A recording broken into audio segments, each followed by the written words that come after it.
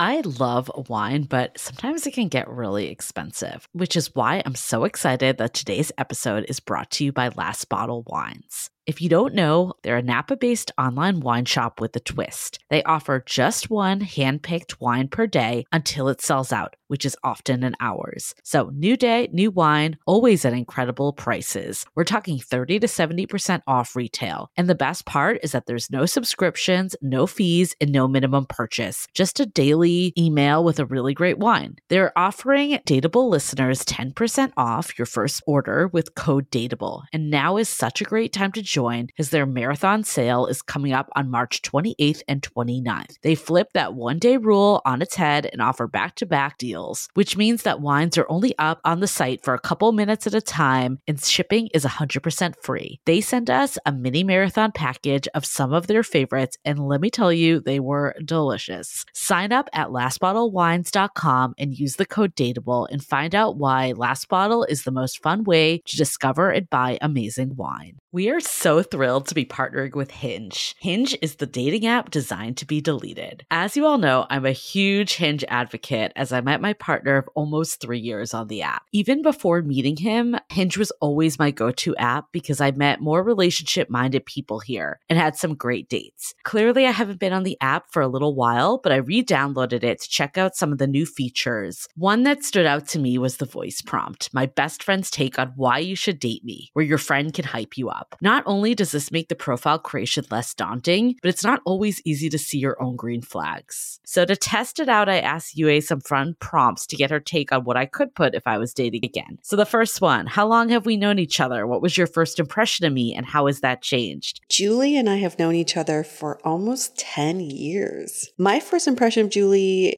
was that she's very social, but I've learned that she has a lot more depth to her beyond the social butterfly that she is. My next prompt, what do you think are my green flags? I would say she's deeply loyal. She believes in love, curious mindset, and she is fearlessly ambitious. And then last but not least, what kind of friend am I? Julie is the kind of friend who will always have your back, no matter what. Damn, that feels nice to hear. So download Hinge and try voice prompts today. Then find someone worth deleting the app for. Hi, I'm Yue Xu. And I'm Julie Kraftchick. We're active daters turned dating sociologists. Here to dive into everything modern dating and relationships. Welcome to the Dateable Podcast.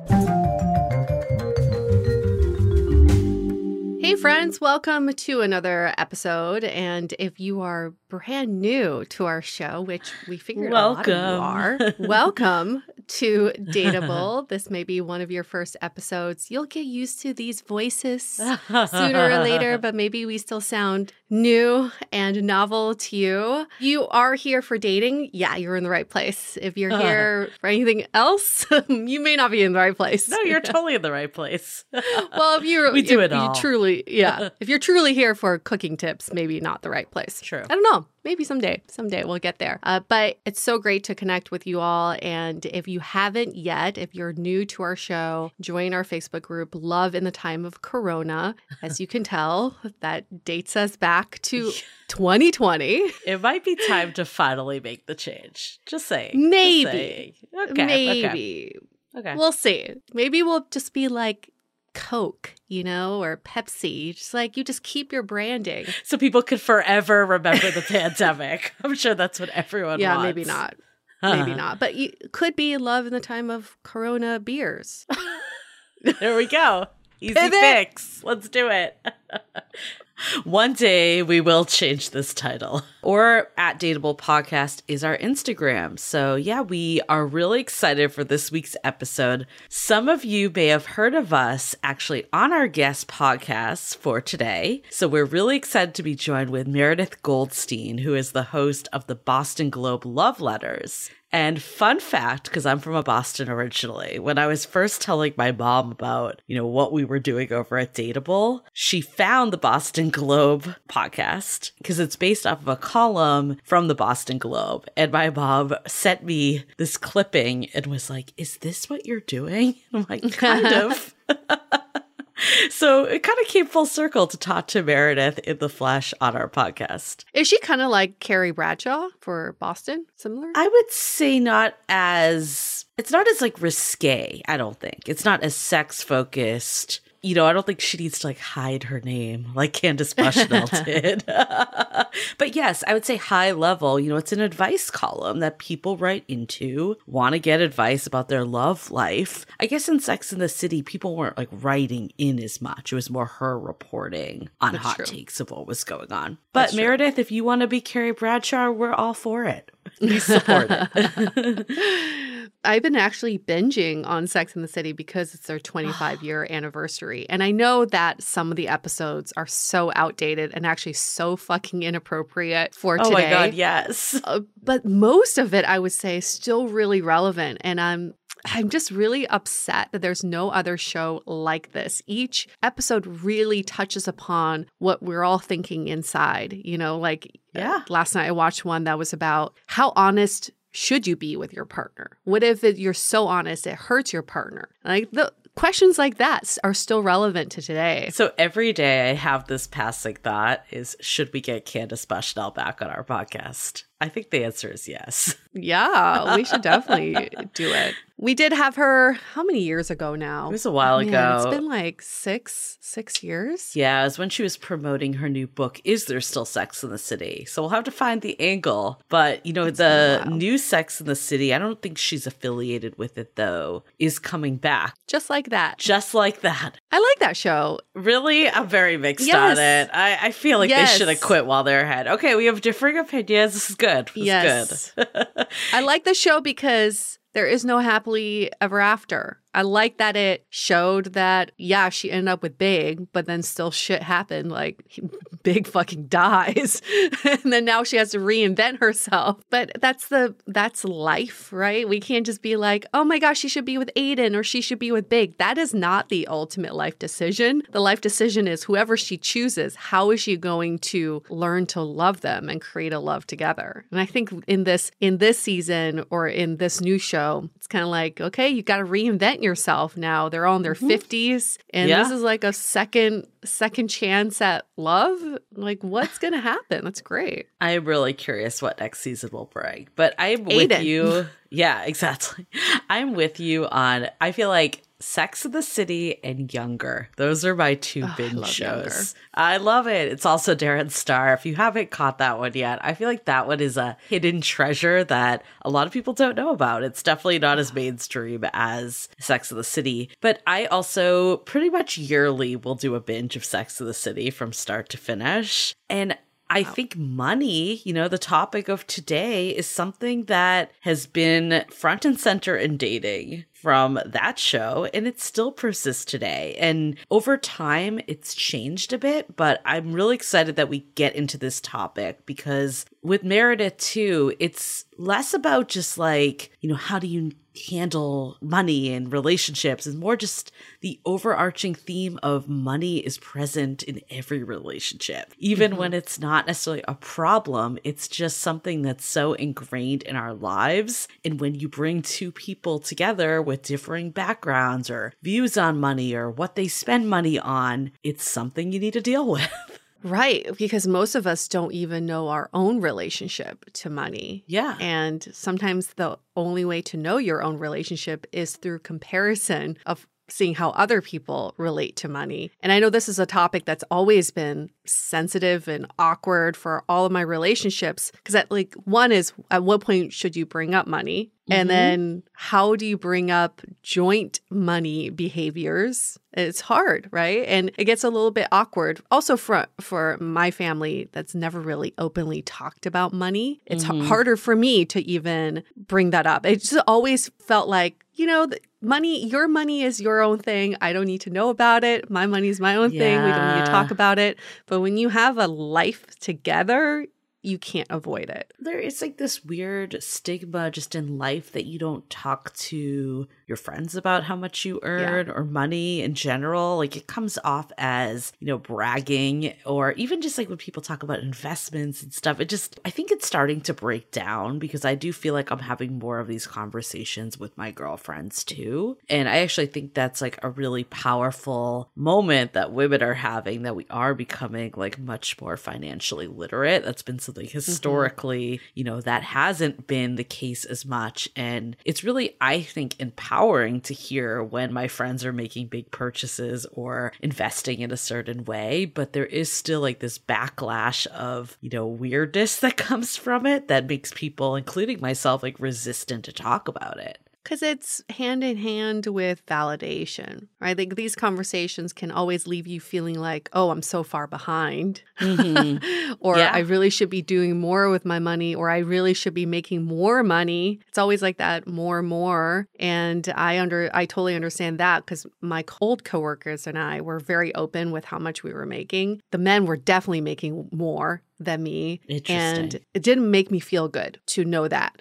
But I guess it should be an empowering fact for me to renegotiate my salary. I know. I'm very mixed about how, a lot of companies are going to have public ranges now to show salaries. And I think it's really great so people aren't being underpaid. But I also feel like it's going to open a can of worms when you feel like your coworker. I'm afraid it's going to make people kind of resentful of each other. Like, oh, are they working enough to earn X? Like that stuff that just doesn't happen today. Can we just talk about this open salary range thing for a sec? I saw a job posting that listed a salary range of $48,000 to $420,000. That was the fucking range. Well, that's what they're going to do. That's what they're going to do now. They're just trying to trick everyone to apply. Yeah. But if you're in a similar position at that company, there's no way you're going to be happy with any of that.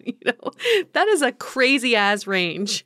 I mean, that's the problem too, is I agree. They're just going to give these crazy ranges. Stupid. So it kind of checks the box that they're being transparent. That's like the other fear. Because I know like from past jobs, like there's very wide ranges that can be in the same quote unquote level. Yeah. I was looking up though, I mean, this is no surprise to anyone, but like reasons for divorce, clearly just general incompatibility, infidelity, and then money. And one of the reasons though for money that was interesting some of it's just clearly like mismanagement and misspending, but most of it was around communication of money, just not being able to talk about it. And that kind of goes to what we're talking about, is that because it's not something that people feel comfortable talking about when there are issues. And as we know from all relationship challenges, when you don't talk about something, it only makes it worse. Yeah, because in relationships, people treat money as very binary. It's like either you make money or you don't, right? But what we don't talk about in relationships is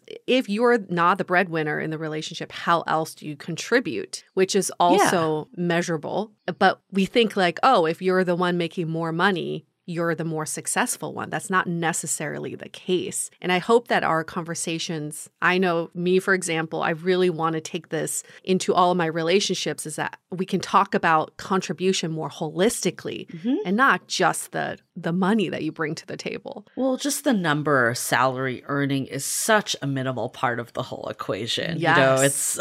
It is therefore where we get focused on, like even in early dating, we're like, oh, what's their job? Because that's a proxy for how much money they're going to earn. And we've been told for years. And I remember even like when we talked to Paul Eastwick from the UC Berkeley Attraction Lab, really great episode for anyone new. That was one of our most popular episodes to date of the science of attraction. And we all hold on to these, the cultural attractive traits. And money is definitely one of them, historically for hetero women to hetero men. But I think across the board, there is a weight that comes with someone that makes a lot of money. It's just been something that's drilled into us by culture and society for so many years. Well, we can't unravel all of that in one episode, but at least we can openly talk about it. It's step number one, is to be open about this topic. Yes, more money episodes to follow. And this will be some food for thought for all of you. Maybe you can bring this conversation to your next date or to your next brunch with your friends. Great. So before we get into it with Meredith, quick announcements. Exit Interview is our other podcast. We're going to give another shout out for all the new listeners too. If you're really digging Dateable, guess what? There's more. There's a whole other podcast. I'm going to give a shout out to Lou, who is my cleaner that we also had as a past guest. We love Lou. That UA knows as well. He tells me every time how much he is binging Dateable. This is like, because he drives a lot and stuff, and this is helpful. And the other day, he's actually like taking a break, just like with a medical leave right now. And he's like, I need some stuff to do during this downtime. And I'm like, we have another podcast, right? And he's like,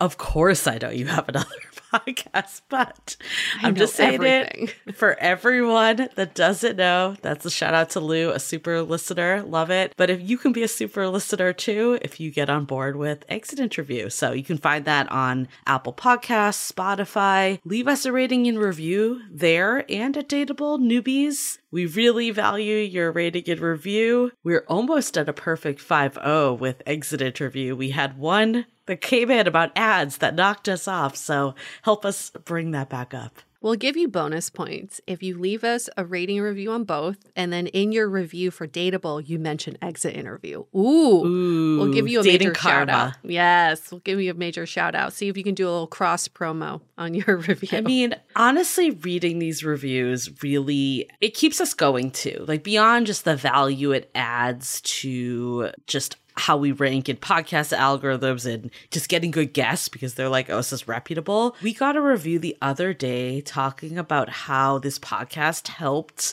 this listener find her person because it had her stop asking questions like, do you like hiking? And started asking more insightful questions that would give her a line of sight into, is this person someone that's a good partner for me? Are they ready for a relationship? Right. Are they ready for the type of relationship I want? So it helped her find someone and weed in and out people and figure out who to invest in. And ultimately, that's what we're all about. We're helping you be more intentional in your love lives. So hearing that and hearing someone that, found success and love, that just warms our hearts, and this is what keeps us going. 1,000%. Yes. Okay. At Dateable Podcast, loving the time of Corona. That's our Facebook group. We set it up top. And yeah, I think that's it. Before we keep going, we'll just take a minute for a message from our sponsors.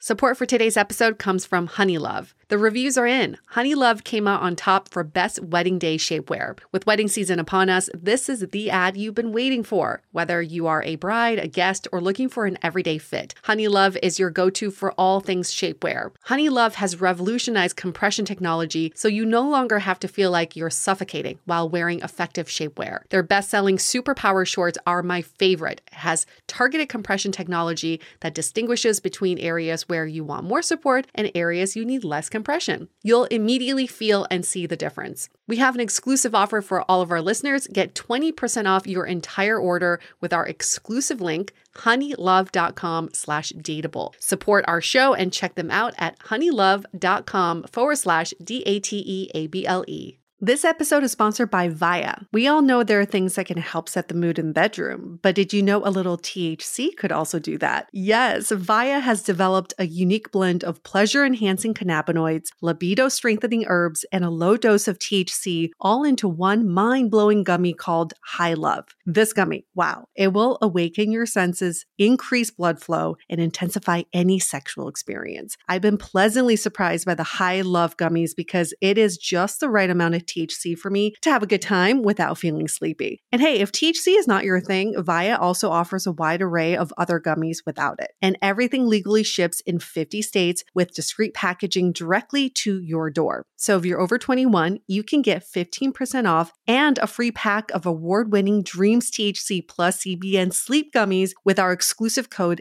DATEABLE at viahemp.com. That's VIIAHEMP.com. Let the gummies work their magic. Head to viahemp.com and use the code DATEABLE to receive 15% off and one free sample of their Sleepy Dream gummies. That's viahemp.com and use the code DATEABLE at checkout. Take your passion and pleasure to a whole new level with High Love from Via Hemp. This is your invitation to the intersection of versatility and design. The kind of experience you can only find in a Lexus SUV. A feeling this empowering is invite only. Fortunately, you're invited. Experience the versatility of the complete line of Lexus SUVs and some of the best offers of the year on select models at the Invitation to Lexus sales event, now through April 1st. Experience amazing at your Lexus dealer. Okay, let's hear it from Meredith.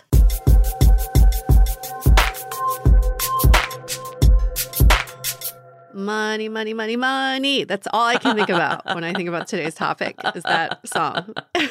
Meredith is an advice columnist for Love Letters in the Boston Globe. It's a dispatch of advice for the lovelorn, which has turned into a podcast called the same, Love Letters. And she is with us today to talk about what the season's topic is, which is money and finances, especially with love and money coming in hand in hand. So who is Meredith? This is where you get to sit back and just listen to us talk about all your stats. She is 45 years old, lives in Boston, has been there for the last 20 years, originally from Maryland, and she's in a monogamous relationship. And her social security number is, just kidding. Like, I swear, this is like, what else do you know about me?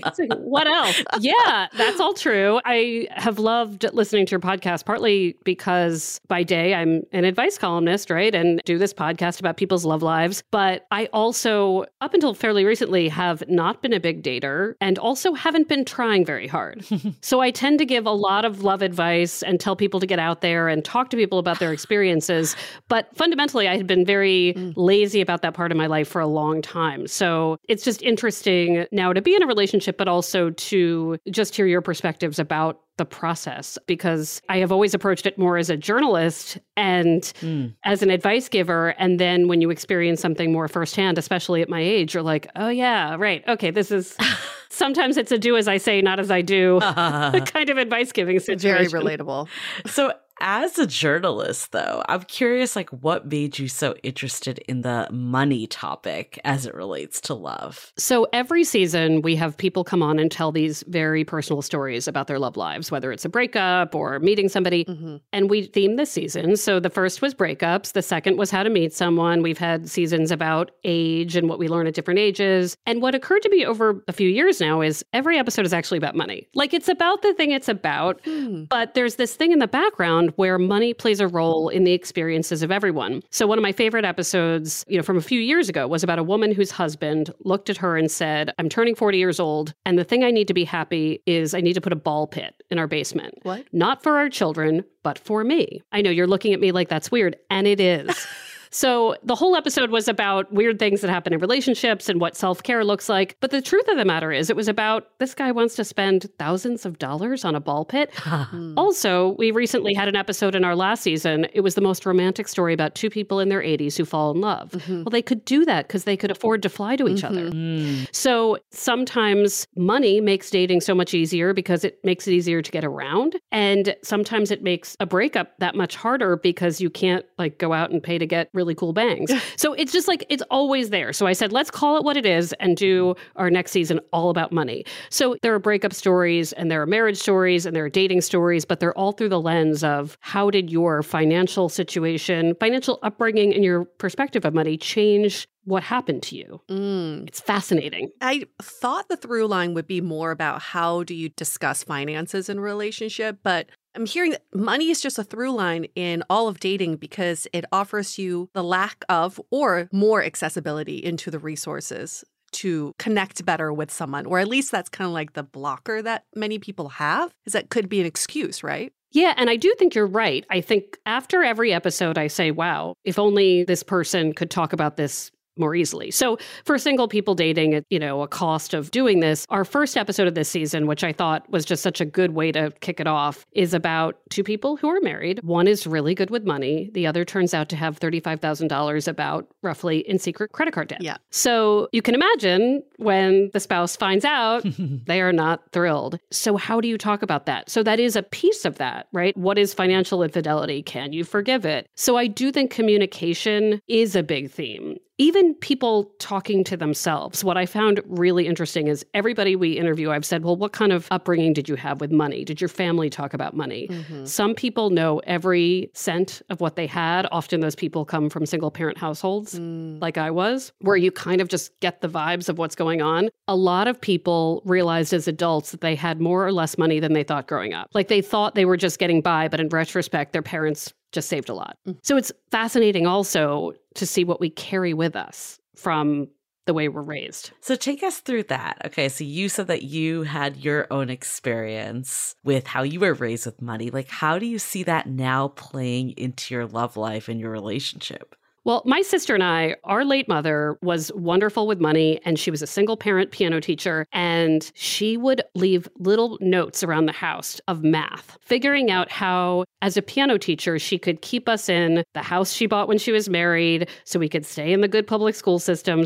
And it was actually really cool that I was like, my mom does this on her own, and she's thrifty, but she's smart about money, and she comes up with cool ways to give us experiences, and she prioritizes things like music. So my sister and I, though, we just spent a lot on ourselves. We sort of, I think, in response to that, we were like, you know what, we're going to buy this, we're going to buy that. And I think both of us had to quickly learn how to do a budget more like what my mom had done. You know, we just didn't want to have to make sacrifices. And I think we also felt in our 20s, I mean, now we're in our 40s, we were like, we don't have kids, right? This should mean we're rich no matter what we do. And as we know, that's not true. So I think even as an adult, I've been figuring out, well, I'm much better with money now, but what are my priorities? And in a relationship, I don't live with anybody yet. I'm in a relationship with someone I feel serious about. And yeah, we notice things about each other. Well, how do you deal with money? It's a really interesting thing because I think one of the reasons we get along is because we both value experiences and little treats. Mm-hmm. I will never go without taking myself to a nice dinner. I will prioritize that over something else. He really wants to get incredible ingredients to cook. And he is just a real foodie. And that is something he will splurge on. Both of us are not people who would buy really expensive shoes. I'm not somebody who would pick the purse, right? I like to eat a lot, right? So luckily for me, he can cook it. I'll eat it. But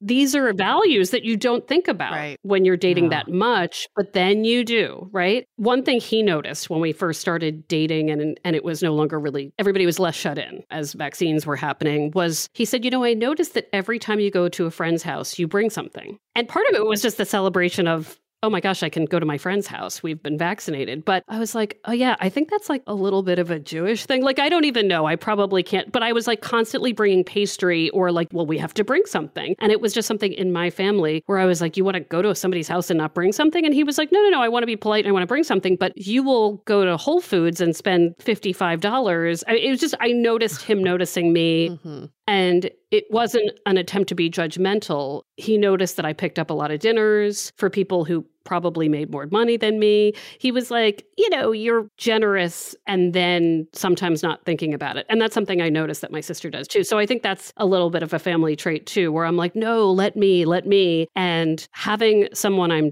dating point that out was really interesting. How to be generous where people accept it. Because I do think that sometimes that I have been generous, people are like, I feel uncomfortable with this gift. It's interesting too, because it's like this line of we're dating and I don't really have the right to tell you how to spend your money and how to do it. Of course. But also as we're building a relationship together, I can totally see even like your boyfriend making the comment, like, do you need to spend $50 every time we go to someone's house? Because that is like your future that you're building. So how do you like navigate that? Like, how do you navigate this like middle period that it is important to be on the same page, but we're not like a combined like household yet? It's interesting because the way he said it was almost like a friend would.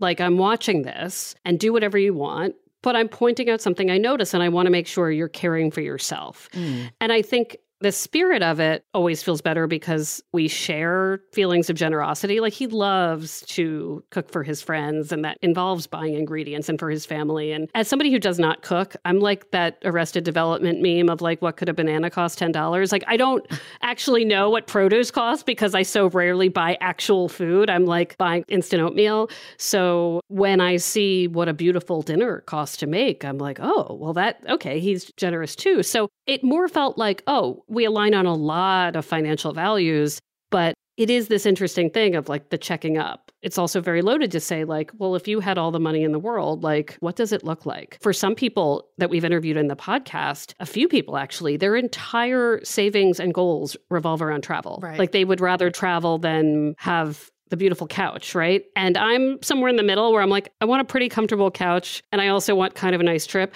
Or they take the trip and they're like, well, where am I staying? Right. And that's important too. So there are all these ways. It's not as simple as could anybody have a joint bank account, people lying about credit card debt. It's just these simple values of like, what is money for? And there really aren't that many wrong answers because everyone I've interviewed has wildly different priorities. It's just a question of whether they can mesh with somebody else's. And also so many people now start with debt and student loans. And how do you talk about that? And so, hearing that conversation with younger people too about the high price of dating and the high price of living in a city, all these cities that are unaffordable and you're supposed to go out for drinks that are $15. It's like wild to me. What do you think about this values conversation? Because I get that. You want to put your money where your mouth is. So it's nice if both of your mouths are in the same place.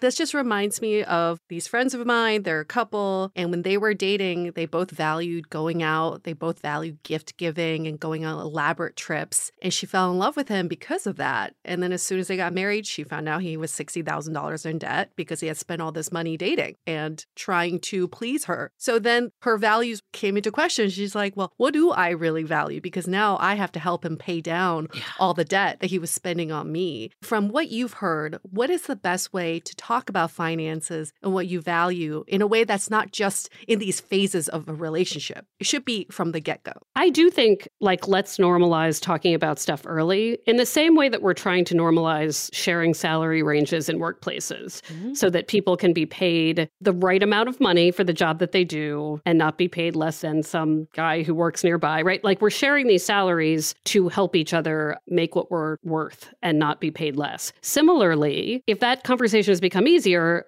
without thinking about it, I probably brought up some money stuff when I started dating this person because it's a big part of life, what things cost. I think it was also really interesting that when I was interviewing the couple on the first episode of the podcast, I knew they had a story about secret credit card debt. They tell me the number. I think it was $33,000. And I said, oh, I thought it was going to be worse. And they say to me, well, that's telling. I was like, I thought you were going to say 100. And they were like, 33 is also really bad. It's really bad. But 100 is really, really bad, right? But I am someone that was like, especially with the jobs they had, I was like, 33 might not ruin your life. 100 seems like you're treading water. But so those numbers are arbitrary, right? And we don't know if somebody could have just helped them out or whatever. But sometimes we think we're good with money. I actually don't think I'm good with money, but sometimes we think our values will match other people's and they just don't. So I don't think it's that weird to say, what are your biggest expenses? Are you saving up for anything? Letting people know kind of where you are. I mean, I had my financial guy on a season preview, and he always jokes with me that I am someone who has no sense of savings. I have retirement 401k stuff, and then I have what's in my checking account. And he always says, Meredith, other people have a middle, and he sort of helps me hide some money for a middle, but I'm not, I would tell somebody that, luckily my tastes are not very extravagant, but he always says, if your tastes were a little bit more extravagant, I would be more worried. So I think it's okay to admit you're having trouble, that you admit you don't really know. I'm not a good spreadsheet girl, but to find out as a surprise is not great. So this is the part that I struggle with, right? It's what is the line of being different versus it being a problem? I'm even thinking about, the debt, right? You could have debt and then you could clear that up. Is that going to be a problem for the long haul? Or is this just mismanagement of money, something that we can't recover from? I always wonder when people meet and make big decisions about their relationship really quickly, how they know how to do that. Because I have talked to so many couples and couples on the podcast where it takes a long time for somebody to realize, oh, well, I'm better at this than my partner, or we outsource this. I generally say if it scares you in the beginning that you can't figure out how to do this, you can always turn to help. It's not a forever problem necessarily. But I do think there are some things that stay with us. Again, I'm never going to be someone who will say, you know what, I'm just going to stop eating out to save money. Right. That happened in 2020 and that was about it. And that was forced. And that was another reason, right? So, and that shows itself pretty quickly to somebody else. But it is hard to know. And for a lot of people, especially people who understand what's on the line, it might take them that much longer to make certain levels of commitment because it is shocking shocking to me how many couples I've interviewed that say, well, we're married, but we keep separate checking accounts and then we have a shared account. Well, depending on the nature of the contract you signed, it doesn't matter. Like those are arbitrary accounts. For the most part, your stuff is shared now. Like if one of you takes on debt, unless, again, you have arranged for it to be different, that is shared debt. And that was the point really of that first episode was this person was saying, yes, the $33,000 is on your credit card, but we are married and it does not matter anymore. It's my debt. So you really got to be sure that you are ready for that. Yeah. That terrifies me. I know. I don't mean to be scary because there are also all these wonderful things I'm learning, which is that like we have an episode with a couple talking about their prenup, and it's like the most romantic episode I've ever heard. Oh. Yes, it's so weird. We think of prenups as like, oh, well, it's just a pre-negotiation of a way to get out. Well, that's not it at all. And what if the spirit of it was, I want you to show up for me every day because you want to be here. And if you decide you don't, I'm going to make it really safe for you not to be. It's beautiful what they say about that. And the pleasure of saving together for things. And even for so many single people I've talked to, there's a lot of positives to these conversations that I don't want to make it all seem scary. Yeah, well, we're definitely in a different place, right? Because we're no longer marrying for money. A lot of times, I don't want to say everyone. Right. There are people that still are. I don't know anybody who is, but I'm sure there are people who are. I'm sure there happen are to know out them. there. But yes, most people in today's world, because women, make more money in some cases or at the same levels, it's not always that's what the ulterior motive is anymore. And also with people getting married later and later, then you're bringing a lot that you've earned along the way instead of kind of building this life together, which I think is like a good thing net that you're getting married not because of money, but because of love. But how do you kind of navigate that, like especially if there is a discrepancy between how much you make? Like how have you seen couples deal with that? Like I wouldn't want like someone to say like, oh, I shouldn't get married because of money. You know what I mean? Well, it's interesting you say that we now just marry because of love, which I think oftentimes we do. I hope we do. But also, and I hope this doesn't come out sounding cynical, like marriage is a contract. We can be in love and be together forever. So there are a lot of businessy reasons we do this, whether it's for health insurance, whether it is to combine assets, there are a lot of like really unromantic reasons we do this. And sometimes I wish that people acknowledge that too. So you can marry to make your partnership a partnership for real in that way without cynically marrying for money. Right. There are other reasons. There's sort of that middle ground of, and this is why people move in with each other also. It's like, well, we might as well share these living expenses. I love spending time with you, but also let's share these living expenses. So I think it is part of it. And it's okay to talk about that too. One of, I think, the big mistakes of the modern culture we're in is pretending it is only about love. Because as somebody who, like, I've never felt the need to get married, like I could do this forever, right? I think a really good question to ask is, why are you doing it? Is it a tradition thing? Is it a family thing? Is it a commitment showing? Is it to celebrate in front of family and friends? And what are the expectations about the contract you're signing? Because take a good look. It is really interesting how with anything else that's legal, we're like, read it, give it to a lawyer, all this stuff. And for marriages, we're like, put a big heart on it, right. send it into the wind. Right. I don't know. It's a really, and I think it's okay. It doesn't have to mean that it's not romantic. It just means it is kind of a little bit of a business of your partnership, which is fascinating to me because I've read studies where they look at unmarried people who are in couples and they earn together less over time, even if they're committed. There is something about people in married partnerships where, I don't know, maybe it's the spirit of right off the bat, they're like, this is what we're doing. So, but in terms of financial like pay gaps, as someone who is probably erring on the side of like, I'm going to bring too many pastries to somebody's house, that's something that would never bother me if somebody worked hard, was passionate about what they do. But I do know it's also okay for other people to say, well, I want some sort of equity in this. I also think it's really important to think about what labor means, because as we all know, and I have so many friends that are like, well, I'm working less, I have kids now, right? But the labor I do is wild. So not all labor looks like a paycheck. Well, I think part of what's going on right now, I don't know if there's a trend or if you're seeing a trend in some of the stories you've been hearing, that as people marry later in life, we're more possessive of our own assets. So when we do merge lives, it's like you want to protect what you accumulated before this person entered your life. So at least from what I've heard from some of my friends who are marrying later in life is they just keep everything super separate. They Venmo each other for bills.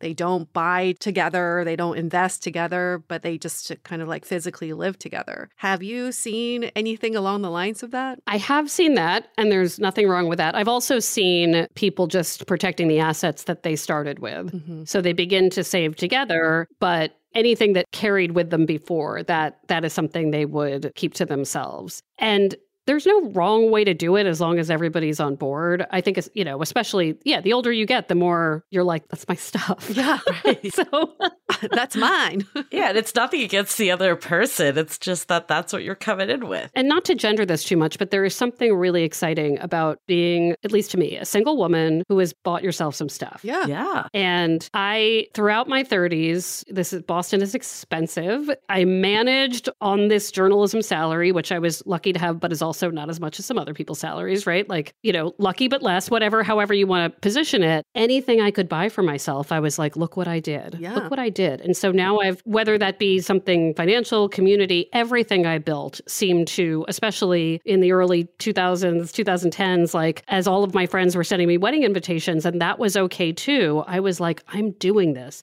And I was like, there were no hashtags at all then, but like, had there been a hashtag single lady, whatever, I'm sure I would have been in it at that point. But like, there's like a pride in that. So it's also, I think when you make it like me, I'm 45 and I'm like, not only do I have this stuff, it was so important to me that it was mine and that I made it happen. I also think then you say, okay, well, how do I share without losing all of that joy surrounding that, which is very possible. And again, for some of the people who couple up and say, we're going to keep things separate, they might have kids and feel differently at that point because that's a whole other financial thing. Yeah, kids are a whole other story. Yeah. I think it's interesting that you brought in the gender, which I totally agree with. And I also, Yue and I have seen this a lot on the other side of, hetero men feeling like they need to provide or like they haven't lost that traditional side almost, or it's like, if I'm not doing this, like, what am I doing? I remember I had an ex that insisted on paying for stuff all the time well into our relationship. And it made me actually kind of like uncomfortable because it's like I knew he didn't have the money to be doing that, yet was still doing it. And I would so much rather just like be on equal footing with someone because, like I value that too of being like self-sufficient and equal partnership. What have you seen on the flip side? Like, is that something that you're hearing also of this kind of navigating the modern and traditional? Well, one thing that shocked me was that we have an episode coming up about Gen Z and dating and the cost. And they're like two 20-something people who tell me their stories, straight woman, straight man. One is around Chicago, the other's around DC.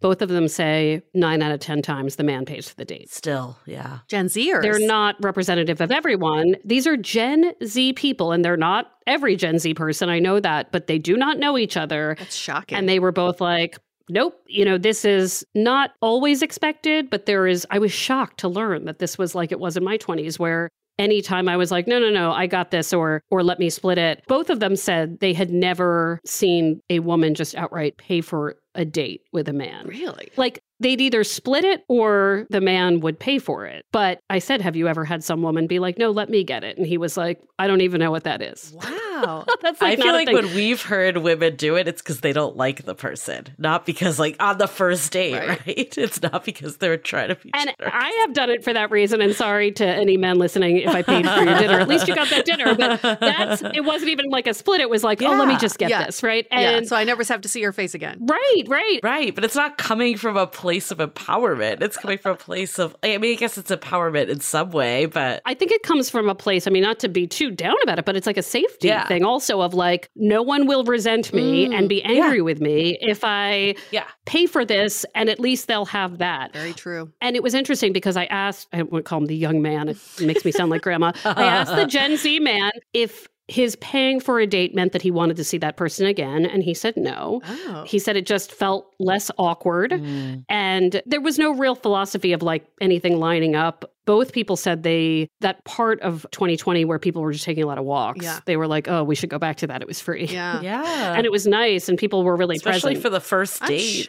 Yeah, like just take a walk in a circle. It's fine. So they were reminding themselves like summer is here, depending on where you live. Like, so that has surprised me. I think what I've seen is across the board, we're still figuring out that issue of labor. So we have an episode that I cannot wait for it to come out because it's a woman who is a freelance writer. Her husband got an MBA. He looks like a guy who is responsible with an MBA. I don't know what that looks like. He's very like, I get it. He's this wonderful, right? Okay, like I'm just stereotyping here. So this guy's so nice. And she says to me, sometimes a lot of the time, I wish she made MBA money.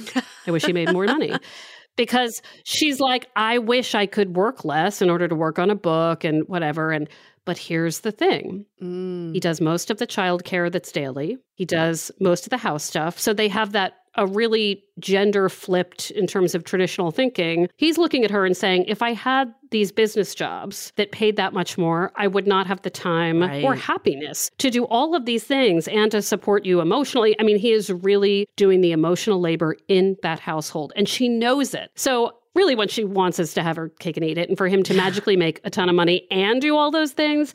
But that is a moment where it was so weirdly refreshing to hear this woman say, oh, right. He does all of these things that actually have a financial value that's just not as obvious. But I think we all have those problems, right? Like I have trouble knowing what I did any given day because it's hard to know what is the thing I did that was work. Mm-hmm. And so much of it might be an emotional conversation. There's so many ways to contribute. So that's what I would also say about the gaps in pay. It's like, well, what is work, right? And who's offering what to the household? Yeah, that's a good point. I mean, we've definitely seen, I think it's shocking that in Gen Z, to be honest, in millennials, we've seen that people like logically get that we should split it, but still kind of holds that do the fake purse reach, still feel insulted, or maybe they discount the person if they do make them split. So it's like we've accepted it, but we don't want it. We're still holding on to that traditional side in a way. So I do a terrible thing that both friends and my boyfriend do not love, which is that I go to the bathroom, which I do frequently, so no one is going to guess anything. And while I'm going to the bathroom,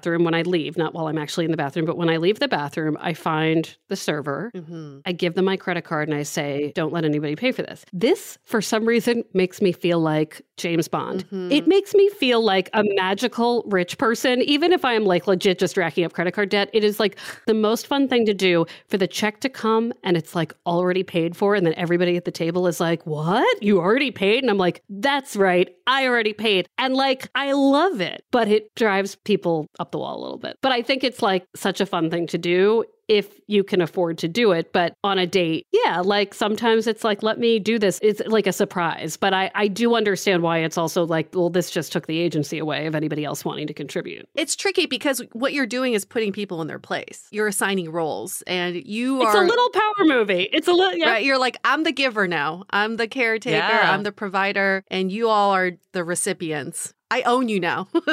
It's not okay, but the only time I will now allow myself to do it, I have one friend in particular who will not let me pay for anything. And it is wild. And it's not like she has that much more money than me. She has more money than me, but not that much more. But I will occasionally do it with her. But it is something that I see as chivalrous or romantic on my end. But generosity can be weird. Yeah. I would love to run a social experiment and have a woman do this like in hetero dating for like 10 men and see how it's received. Because I feel like a lot of people would be like, not offended, but just like, what's going on? And there might be like one or two that would just be like, damn, that's cool. I mean, that's the thing. Yeah. And then it's like, who do you want to be friends with? Or who do you want to date? That's kind of the ultimate barometer of whether this is okay or not in your book. Because I dated a guy who's borderline homeless and I paid for everything. I ended up fucking resenting him because he was not appreciative and just basically mooched off of me. I was a part-time actress in New York. I'm not like exactly raking in the dough here. And then I'm like, why did I even set the precedence for something like this of paying for everything? So that was a good test for me to say, like, generosity has to go both ways. If the other person's just receiving, then I'm not okay with that. And it goes back into what you're talking about in a relationship too, Meredith, is the labor. Is that equivalent to some sort of monetary value? And ultimately in a relationship, what matters most, or even in dating, is are both people willing to contribute to this? Right. And what is that willingness measured in? Is it in monetary value? Is it in effort? Is it in planning? And I think it's good to ground ourselves in that because then both people want to contribute in some way. And I hate that we have to put dollar signs around it because you're right. There's so much of contribution in a relationship that you cannot buy with money. And I should say that I only played that trick on people I knew pretty well at that point. I don't know that I would do it on a first date, but you're right. It probably shows that I like to surprise people. It shows all of these different things that people can either not like or like after they get to know me for a while. But I do want to say something about millennials. Again, once I sound like grandma again, where I'm like, millennial people, I'm like, as a young Gen Xer, one thing I found really jarring, and this is with single friends, is that I even like to take friends out and have them take me out. Sometimes it just felt nice to do like a swap. And I remember the first time that I took a friend out to lunch, she was having a bad day, and then I saw a Venmo payment. And Venmo was kind of new at the time. And I texted and was like, but I wanted to take you out. And so here was this new technology at the time that made it possible for anyone to say, actually, I don't want to be taken out. And, I could reject that money. But it was really interesting where nothing was final anymore, where you could continue that negotiation for better and worse. I think too, some of it is a learning curve. It's understanding the other person that you're with. And I think if it's different from day one, it doesn't mean that it's grounds to break up or to end this budding relationship, but it's an opportunity to see how you can work together. I know like with my partner, it's evolved a lot. At the beginning, I think we actually like split more because we were more independent, and now we kind of take turns a bit more, but we don't have one person that's like the dominant person in some way. So I think it's figuring out what's right for you too. And maybe I'd love both of you to share, but Meredith, like from your perspective, like how have you kind of navigated to figure out like what is right for you? Like I know you said like, I know I need to spend money on going out to dinners. Like that's a non-negotiable. Like how did you even know that? Was it just through experience or how did you get there? I think it's just, well, one is not being good at cooking. So there's only a few things left to do, right? I think because also I have been single for so long and was not in a steady relationship where there was a lot of home time, I was constantly going out with friends, and that was a community. Even if I went to their houses or they came to mine, we ordered takeout. So much of the pleasure I experienced was social time over food. It is also a family value. It is we're going to gather around and talk over appetizers, right? So I think I only knew that was the only way to be. And so it's more in having these conversations and saying, oh, you do this differently? Do you do this differently? But it is interesting. I think from the dating experience I have now, I'm seeing how important experiences can be too. Leaving the house, doing an activity, seeing something new together for the first time to build memories of something wildly different is not something I thought about. And that can be really cool too. And sometimes there's like a $0 price tag on that of like going to see pretty scenery that is gorgeous and that I never thought I would really think about. But I have a lot of indoorsy friends who are like me,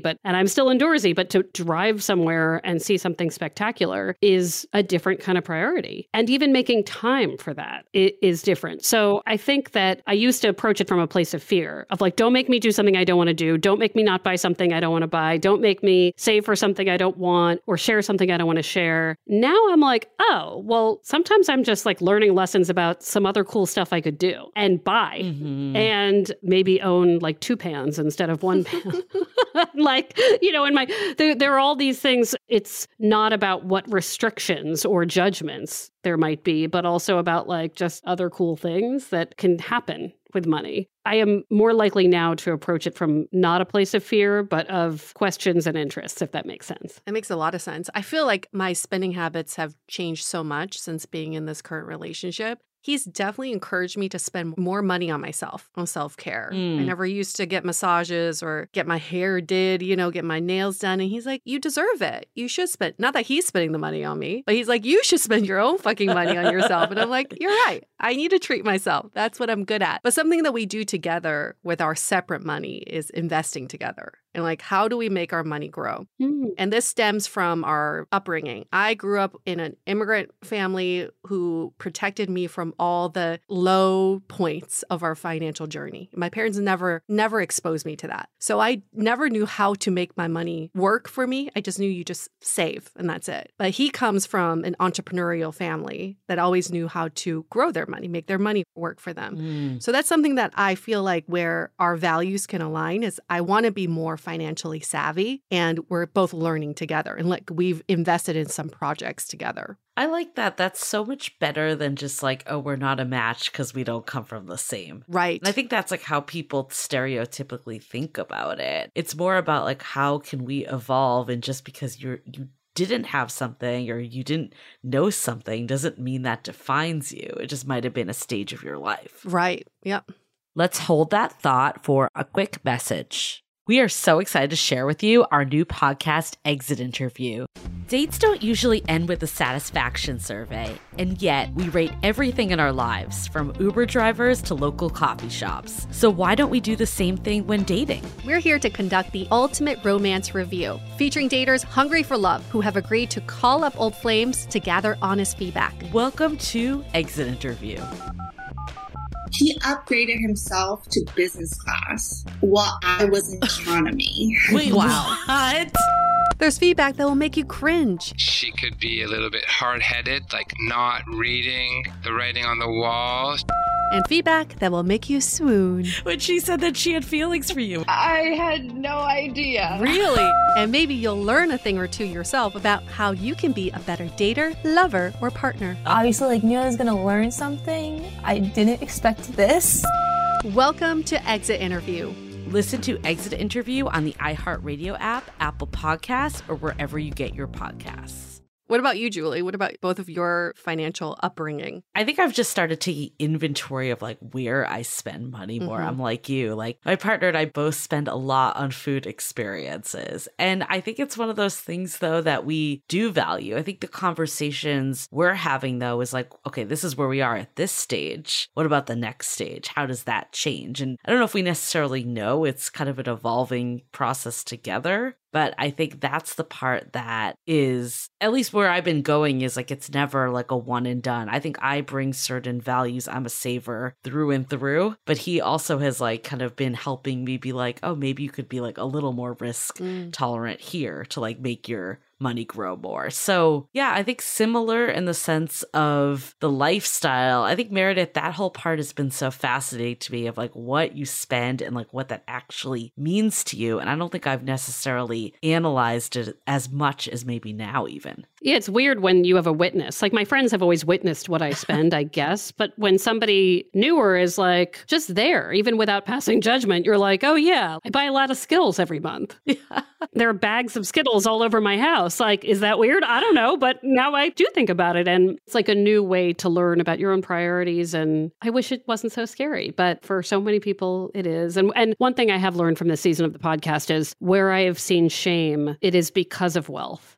People seem to put their head down and be embarrassed about having it easy. And that I wish was not shameful either. And these are not billionaire people I'm talking to. They're people who just maybe didn't have student loans or maybe are doing okay. So that's something that I find really interesting too. I think like the go-to question I feel like people think of like with love and dating and love and relationships is how much do they earn? Like that's always like what people say, but clearly we've gone so much deeper here. And I personally think it's even more, if you're going to go down that one path, it's more about potential, like earning potential than just like how much they earned at a specific job, because that job could be gone tomorrow also. What else like would you advise like after studying this for people to look at when they're trying to see if someone could align financially with them in the early stages of dating? So here's what I now ask myself, which I think other people should ask. And this is based on interviews for this season. I would say if I had all the money in the world and this other person had all the money in the world, what would their life look like? Because what I have seen with these couples that I've talked to when people are coupled in pairs, it's not really the money that's the issue. It is the value. Like if they had all the money in the world, one of them would travel, the other one wouldn't. If they had all the money in the world, one would still be working 24 hours a day and the other would retire. That if money were no object, would you remotely want the same things on a Monday and on a Tuesday and on a Wednesday? That's a great question. That's what I would ask, because it's a great starting point of like, what are we working towards as humans, right? If you're just trying to retire at the youngest age possible to have free time, that might not match with somebody who loves their work. Or maybe it would, I don't know. Yeah. But I think there's so much talk about you make this and I make this and I have this student loan and you have this, but like, how do we want to spend a given day? So that's the first question I'd ask. Money's no object. Where are you living? What does it look like? How much are you traveling? What do you do? And you're going to get some big answers. That's a great one. I love that. That's such a great question because we can be so short-sighted with money. How much are you saving? How much are you spending? But this is kind of the bigger picture because we're not taking money when we die. So what are you spending the money for? What is this lifestyle that you're craving? That's a great question. How early do you think we should be having these conversations when dating? Early.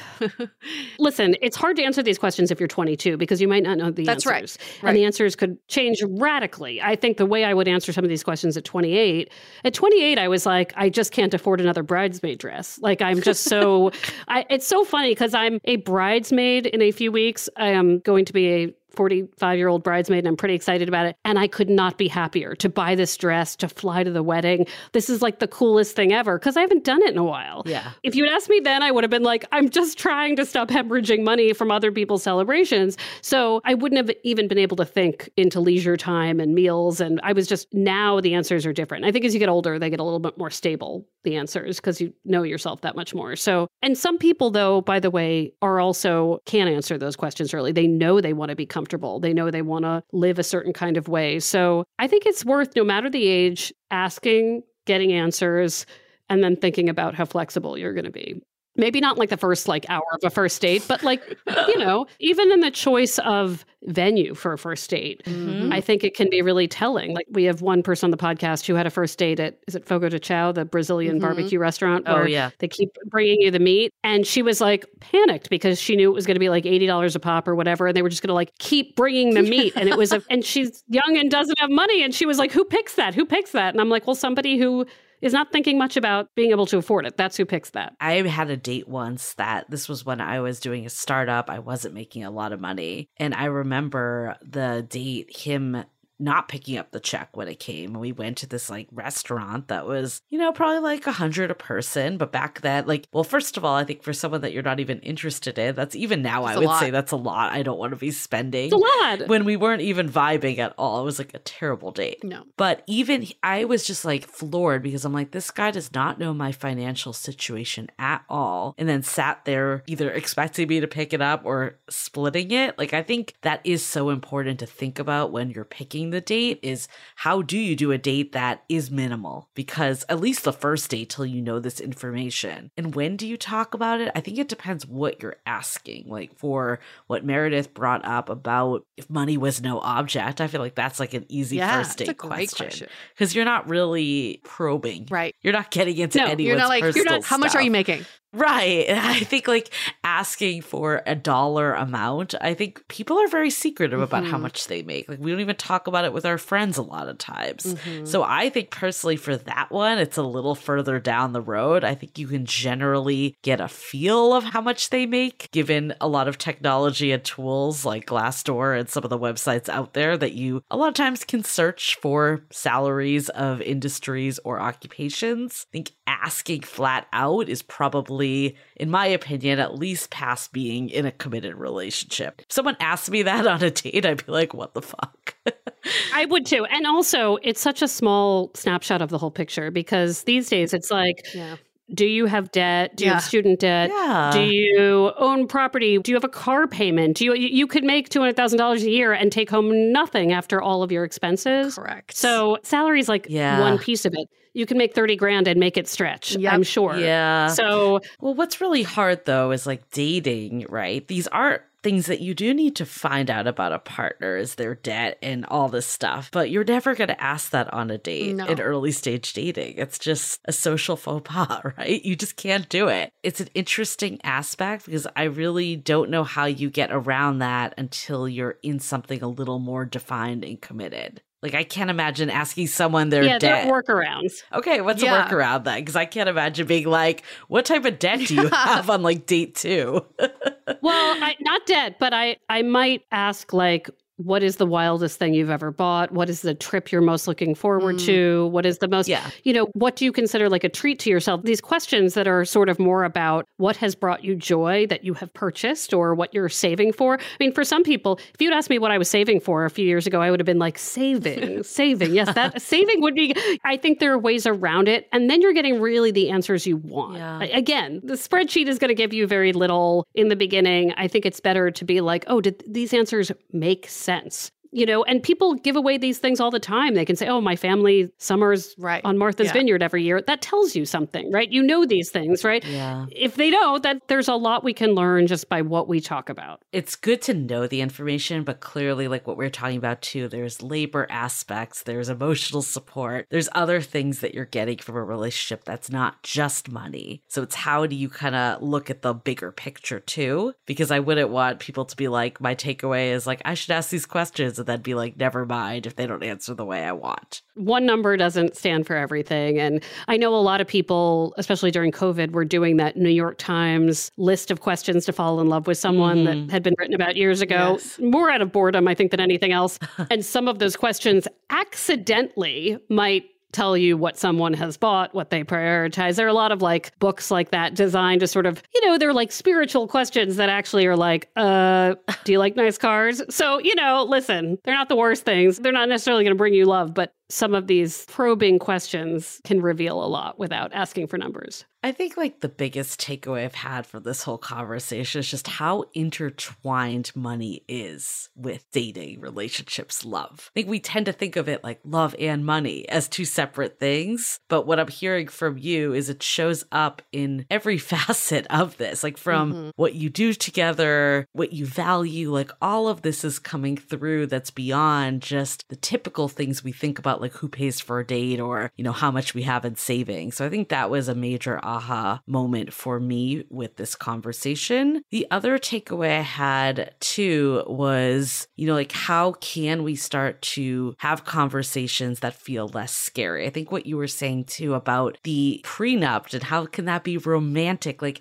how do we spin it? Like you were saying about like how you two are now investing together. It's a positive instead of being like, oh wait, you didn't invest? Oh my God, deal breaker, red flag, I'm out. We need to change like the language that we're using because a lot of it does come from our background as we discuss. Like some of it just might be how we were raised and how we were brought up. And it doesn't necessarily mean that that defines us. It just might be what we currently know. And maybe being in a relationship with someone that knows a different way could actually be a value add instead of a reason to break it off. And I think there's something very romantic about just saying talking about money is going to make you feel safe and me safe. And that is showing you love, that I want us both to be okay with where we are. Yeah. The follow-up question to all of this is like, what do you want to improve in your financial literacy? I think that would be something I would want to be asked on a date. Like you're saying, Julie, there's current state of where we are, but there's also this other level that many people want to unlock. I want to improve how I save, how I invest, how I look at money. And those are discussions that two people can have together because,